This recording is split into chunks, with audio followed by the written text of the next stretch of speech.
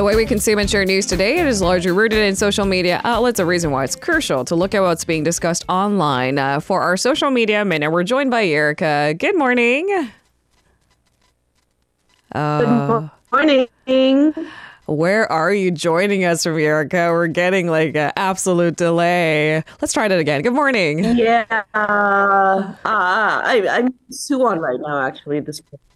Which is not that far away. Good morning. Good morning. It seems like the connection is a little bit faulty. We're going to try you on a phone line if that's okay. Right. Okay. Bye-bye. Okay. Sure. All right. We're going to try to connect with Erica over the phone so we can ensure better quality. I can't imagine talking to her like that for the next 20 minutes. That would be fun for you guys, right? Trying to decipher what we're trying to say. Like, Hello. Now we have Erica on the line. Good morning. Oh, good morning. I'm so sorry about the internet connection. No. Why would you need to apologize for Suwon's or wherever you're tuning in from? Okay. Yeah.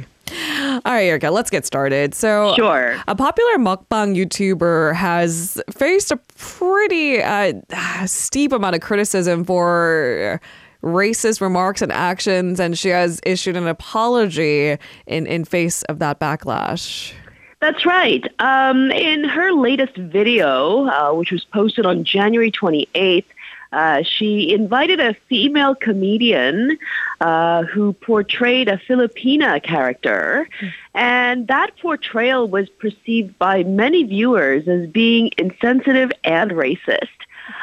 So Zhiyang, after days of controversy, posted an official apology on her YouTube channel in Tagalog, English, and Korean. Now, Zhiyang is a tremendously popular YouTuber here. She has more than 9 million subscribers, not just Korean subscribers, but, subscribers from all over the world. And she is known for eating and enjoying extreme amounts of food. Like extreme amounts of food. That's right. Like, I do not understand the obsession why people watch this and she has 9 million subscribers, so she probably doesn't need my support, but it makes me sick to my stomach. It's so much food. Yeah. And she's tiny. Yeah. Yes, she is. Yeah. And, I think heavy hangs ahead, right? I mean, you have that many followers from different parts of the world. Being PC seems quite important. So she did apologize, right? What did she have to say? So I'm going to quote her directly. She said, quote, "It was a huge oversight on my part not to realize that the content we produced might unintentionally cause emotional pain, which was not our intention. I sincerely apologize once again to the Filipino viewers and to anyone who felt uncomfortable watching the video." Let's talk about the problematic video, Erica. Why is she being accused of being racist? Yeah, so in the video, she has a female guest with her, and they eat together while they're talking. And the woman is introduced as a Filipina fan named Nitung, who is married to a South Korean farmer. Now, she is seen speaking in broken Korean and says things like, "I am good at giving massages. In fact, it is one of the reasons why my Korean husband fell in love with me." Things like that, right? Oh, dear. Okay. But the woman is actually a Korean comedian, Kim Ji-young, who has frequently portrayed the same Filipina character in her other comedic sketches. The character was introduced in November of last year in the reboot of the TV comedy show Gag Concert. And even then, the character was divisive because many viewers thought it was racist. November of 2023, I think the conversation we were having about potentially racist comedy skits in the early 2000s, there was so many of it, even blackface, for example. But that's just last year. I mean, haven't we come a long way? Do we still need to make skits like this? Absolutely comes into question. So what are people saying about the video on social media? I mean, it sounds tone deaf. Yeah, you know what? It's not just the Filipinos who expressed their disapproval. It was also a lot of Koreans as well, who said that the whole concept is out of touch with today's world. They likened it to foreign YouTubers imitating the way BTS or Son Heung-min speak in broken English, mistaking it for humor. Now, Filipino social media users have also criticized the portrayal. They said things like, there is no such name as Yutung in the Philippines, or the character blatantly promotes racial discrimination. And many people said, as a Filipino, I do not find it funny at all. So they completely missed the mark. So Ji-young erased the video shortly after the content was accused of being racist. However, the controversy has continued to spread among her, sizable international audience. I mean, in this much more globalized world, should we be much more sensitive to other cultures? Yes, absolutely. Yes, absolutely. I think there was a time when I was a little bit more uncomfortable saying that, understanding that, there was a time when Korea was such a homogenous country. I mean, we still are, but now the conversation has changed. I mean, we're creating contents for everyone else in the world to see. That's right. Yep. Okay, so, I mean, she apologized. I hope it was a valuable lesson, but the criticism that comes our way is for her to bear. Okay. Yep. Let's move on to our second buzzword today. Now, to a certain extent, this is probably much more serious. A tone-deaf remark coming from a professor who is hired to breed young minds, teach students. This professor that has been under fire and facing a trial now has to talk about salary cut over controversial comfort women remarks.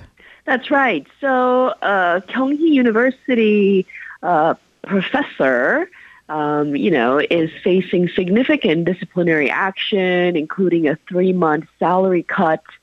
His name is Choi Jung-sik, and he made some really controversial claims regarding comfort women during the Japanese, occupation of South Korea. And the university's decision comes after he was accused of defaming the victims. He suggested that they were nothing more than voluntary prostitutes. I'm quoting his words, translated in English. Now, the disciplinary action exceeds the faculty personnel committee's initial recommendation of a reprimand, which highlights the gravity of his statements. Now, he's scheduled to retire later this month, and his penalties actually extend beyond financial implications. He has even been excluded from being named an emeritus professor. Okay, so a lot of dishonor in that regard. Yep. How has the professor responded to the university's decision? Because he seems still pretty adamant about, he stands behind his statement, right? Yes, that's right. And his reaction, his response has, angered so many people because he said he felt great dissatisfaction with the decision of the university. He has said he has not yet decided whether to appeal that decision. The professor has also argued that he believes the controversial statements he made, they're actually factual. And he criticized the disciplinary action. He said it was taken based on only the claims of those who raised the issue without verifying the truth of the content.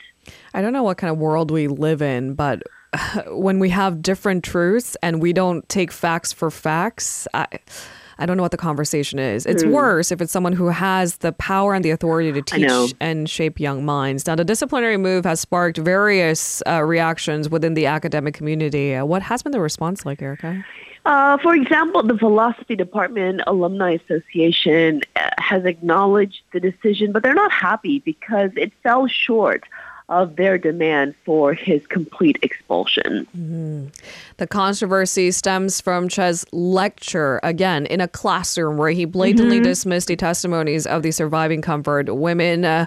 What were his words? Loosely translated as voluntary prostitutes. What did he say at the time beyond that? So during a lecture in March of last year, he referred to the Japanese military's comfort women as people who followed the Japanese army and engaged in prostitution.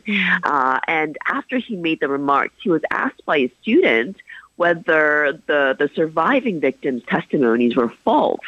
And he said, yes, they are false. None of what those people say matches up. Now, after the revelation of these remarks, the Philosophy Department Alumni Association demanded he be expelled and expelled, and it also led to a public outcry and a police investigation for defamation. Now, the university officially said it does not tolerate historical inaccuracies and defamation, especially concerning such a sensitive and historically important issue.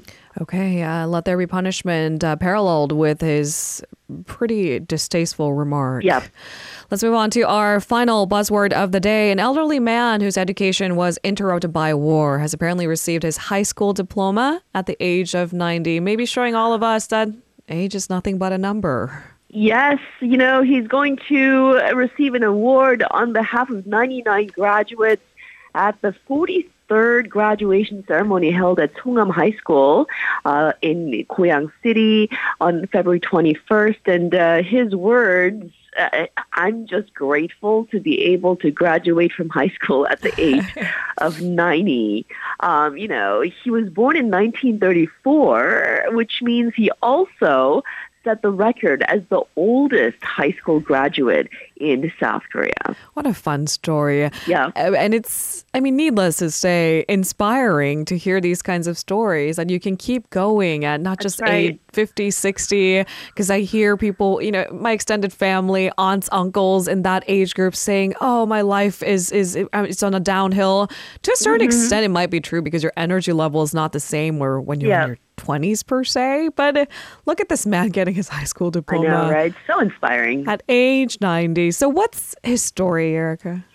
So, he used to go to school all those decades ago, but then he had to stop going to school all of a sudden with the start of the Korean War.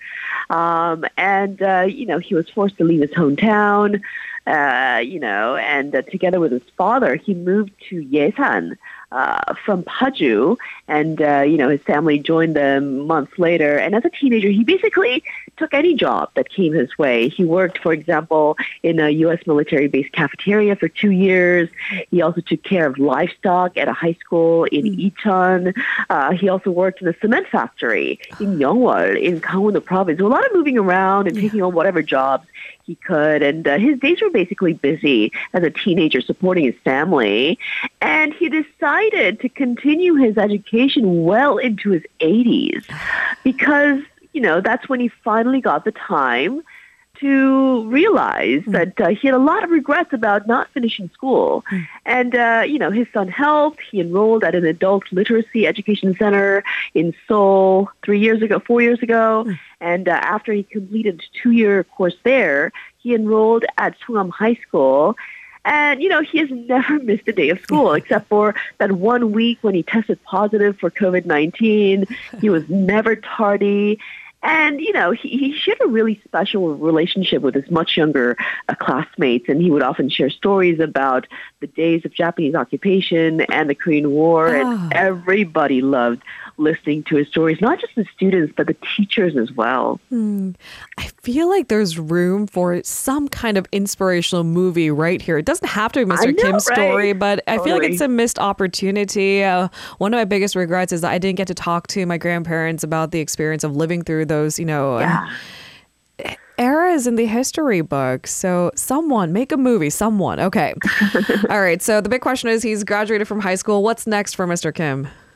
He's been encouraged by his teacher to pursue higher education, and he's thinking right now of exploring fields that he's always had an interest in, like livestock farming or plant cultivation. So, I hope to see more of his stories in the near future. Thank you so much, Erica, for ending on a clearly heartwarming note. Have a great Lunar New Year holiday. We'll see you next week. See you next week. If you're listening to our program using the podcast service, just a reminder that we do go live Monday through Friday, 7 a.m. Korea Standard Time. So tune in and help us make the show more informative by giving us your input. See you bright and early on Good Morning Seoul.